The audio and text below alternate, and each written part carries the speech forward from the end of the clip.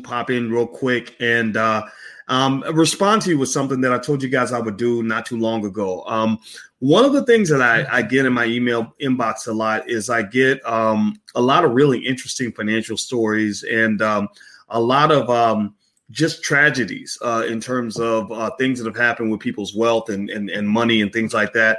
And so what I decided to do was create something on Financial Juneteenth TV called Black Wealth Confessions, where you can actually confess to your biggest financial mistakes. You can also tell me about a situation maybe that you're in that's really causing you a lot of stress. And the most interesting stories, I'll just go ahead and respond to them right there on the channel. So anyway, I will go ahead and start today. And so the one that I got today was really interesting. I'm going to talk about this, and then I'm going to actually go upstairs in a second. I'm going to read this to you. Hit the thumbs up button, by the way, if you haven't done that yet.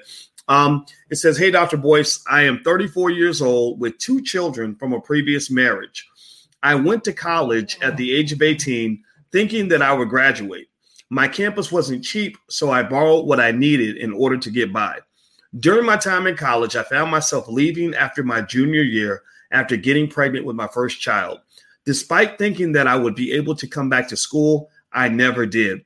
Now I'm a 34-year-old divorcee with 2 children and nearly $200,000 in debt. What should I do?"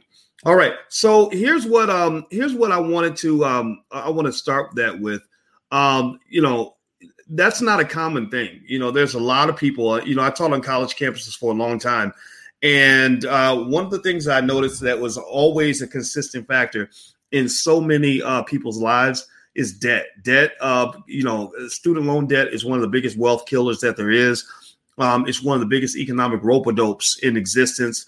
It is the reason that a lot of educated Black people are going to die in debt. And a lot of the reason that Black wealth is actually going to drop to zero by the year 2053. They give you this roadmap, which is a false roadmap that says, go to college, borrow whatever you need, and everything's going to work itself out because some amazing white man is going to come along and give you a job where you can pay back all that debt. Well, that doesn't work for a lot of Black families. Black college graduates are actually contributing to the wealth decline in a very significant way because half of all Black college graduates never even repay the debt. They can't even get halfway through it. They default on the debt a few years after they graduate from college. In fact, Black women, as educated as Black women are, they have the most education, but they have an interesting debt dynamic where they said that 10 years after graduation, the average Black female, if I'm not mistaken, her debt actually goes up. Your debt's supposed to go down. It's supposed to go down because you're making payments and all that. Her debt goes up.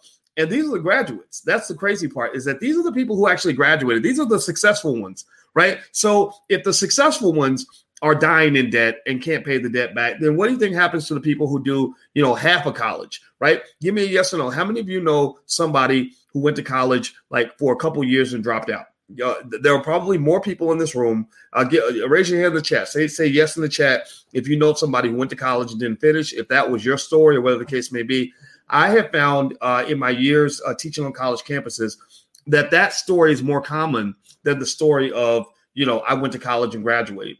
When Black college freshmen start college, half of them aren't going to finish, but most of them are going to have some sort of debt because the first thing they offer you when you walk through the door is student loan debt. They won't give you a business loan. They won't give you money to go start a business, but they'll definitely loan you money so you can go give that money right back to white people to go to their universities. That's what it is. It's a racial thing because they won't give you that money so you can go build your community. They'll give you the money so you can go build their community and borrow to pay an extraordinary amount of money in order to do that. So it's sort of like this. It's imagine. Here's how funny the game is. Now, some of y'all think I'm radical because I'm saying things that you probably never heard before, but I'm used to that, and I know what I'm talking about. My PhD's in this stuff. So imagine if I was selling this coffee mug. This is a beautiful Chicago Bulls coffee mug, and let's say that somehow I convinced you that you have to have this mug, that this is really important for you to have in order for you to be successful in life or whatever, or, to be accepted in society. And I say this mug costs $50,000. And you say, but I got to have the mug. I got to get my Chicago Bulls coffee mug. And I say, okay, well, you got to buy it. You got to buy it exclusively from me. And it's $50,000. And you say, well, I don't have $50,000. And I say, oh, that's okay. Don't worry. Here's the contract. Just sign right here on the dotted line, boy. And when you sign, then you can borrow the $50,000 and I will give you the mug. So you sign over, you sign for, where you owe me 50 grand and I give you the mug, and then you spend the rest of your life paying me back for the coffee mug. That's what Dr. Claude Anderson refers to as the doctrine of unequal exchange. That's how Black wealth got this low in the first place. It started in Africa around the 14th or 15th century, where they were trading and receiving valuable things. The Europeans received valuable things like oil and gold, and not oil. They didn't use oil as much, but gold and timber and silver and everything else. And the Africans weren't receiving something of equal value, right? So the same thing happens when you go to college. You engage in the doctrine of unequal exchange, where you have this massive debt, $200,000 in debt for an education that could have been given to you for maybe $10,000, $20,000, $30,000, right? And then what happens is that you're supposed to have an economic engine that allows you to repay that debt. And most people don't have that. So you end up underwater in your life, right? People talk about being underwater with your house, where you owe more than the house is worth. Well, a lot of people are underwater with their life, where their debt is higher than their economic earning potential based on whatever it is that they receive in order to get a better job, whatever the case may be.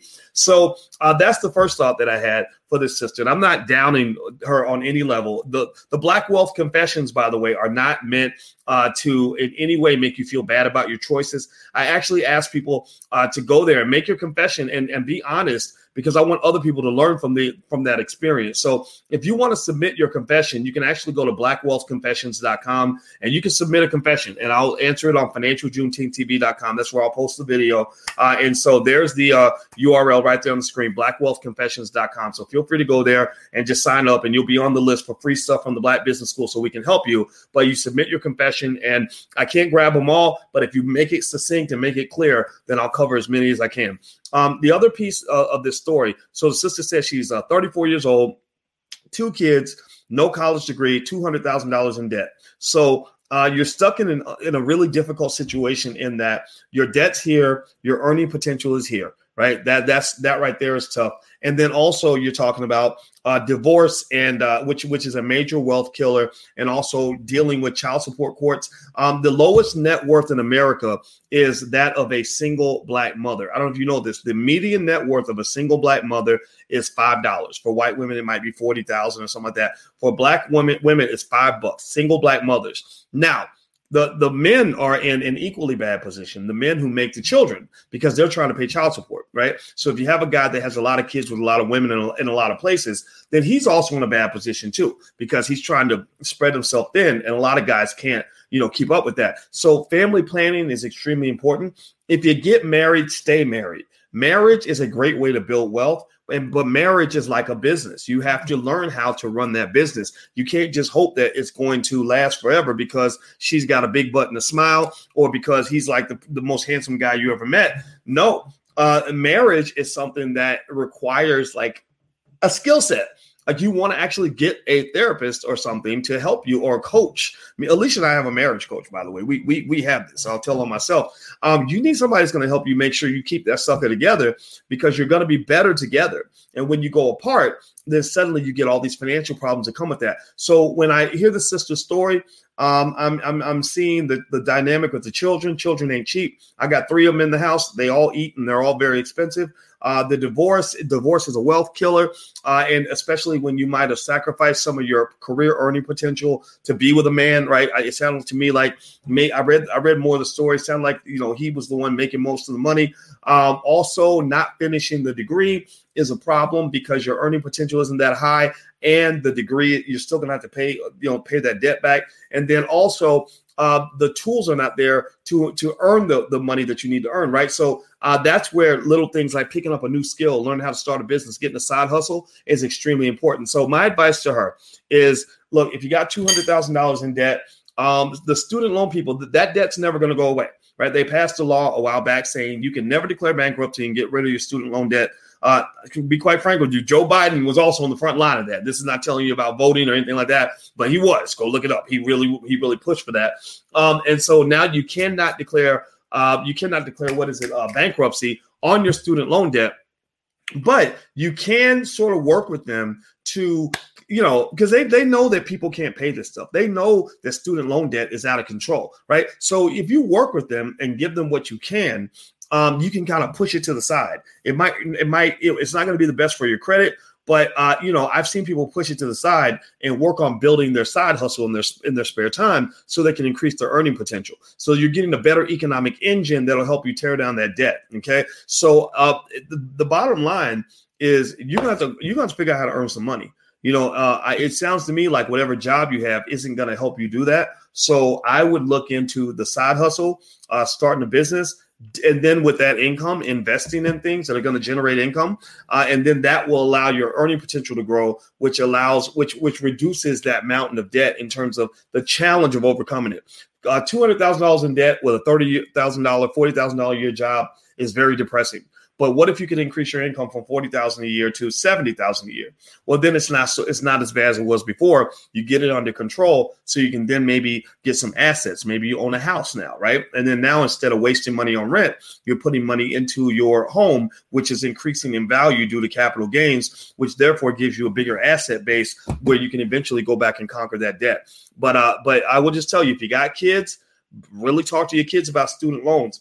Don't let them get caught in that trap. That's the number one trap that is killing Black wealth. And it's all because they convinced us. They lied to us and told us that everybody had to get these college degrees, and these suckers are not cheap. And they don't even give you the skill necessary to earn enough income to really conquer the debt. I wasn't really able to conquer my student loan debt until I started a business. And then at that point, I had the revenue and the resources to be able to do it. Before that, it's hard to pay off hundreds of thousands of dollars in debt or tens of thousands of dollars in debt when you're not making that much money on your job. So that's my 2 cents. That's what it is. I'm going to go. If you want to leave your financial confession, just go to blackwealthconfessions.com. That's blackwealthconfessions.com. It's right there on the screen. Also, if you want to get text notifications when I go live, feel free to text the word Boyce to 31996. Text Boyce to 31996. I'm out of here, guys. Have a good day. I will check back in real soon, and I'll bring you a new confession every day or two. That way you can learn from other people's mistakes. And when you write your confession, just be honest. Just, lay it out there. It's anonymous.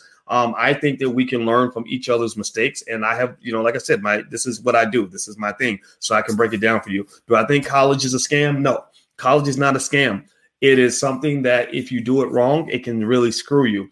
But if you do it right, it can really benefit you. So that's how I would define college. I was a college professor for a long time. My first book was actually called Everything You Ever Wanted to Know About College, in case you got kids going to college. But at the end of the day, I would just say, be really careful with that. Don't think that magically going to school, borrowing any amount of money to go, and then getting a degree in any field, it means somebody's magically going to hand you enough money to go back and pay that debt. It does not work that way. Life does not work that way. You got to be smart. So take care. I'm out of here. Have a good night. I'll see you soon. Bye-bye.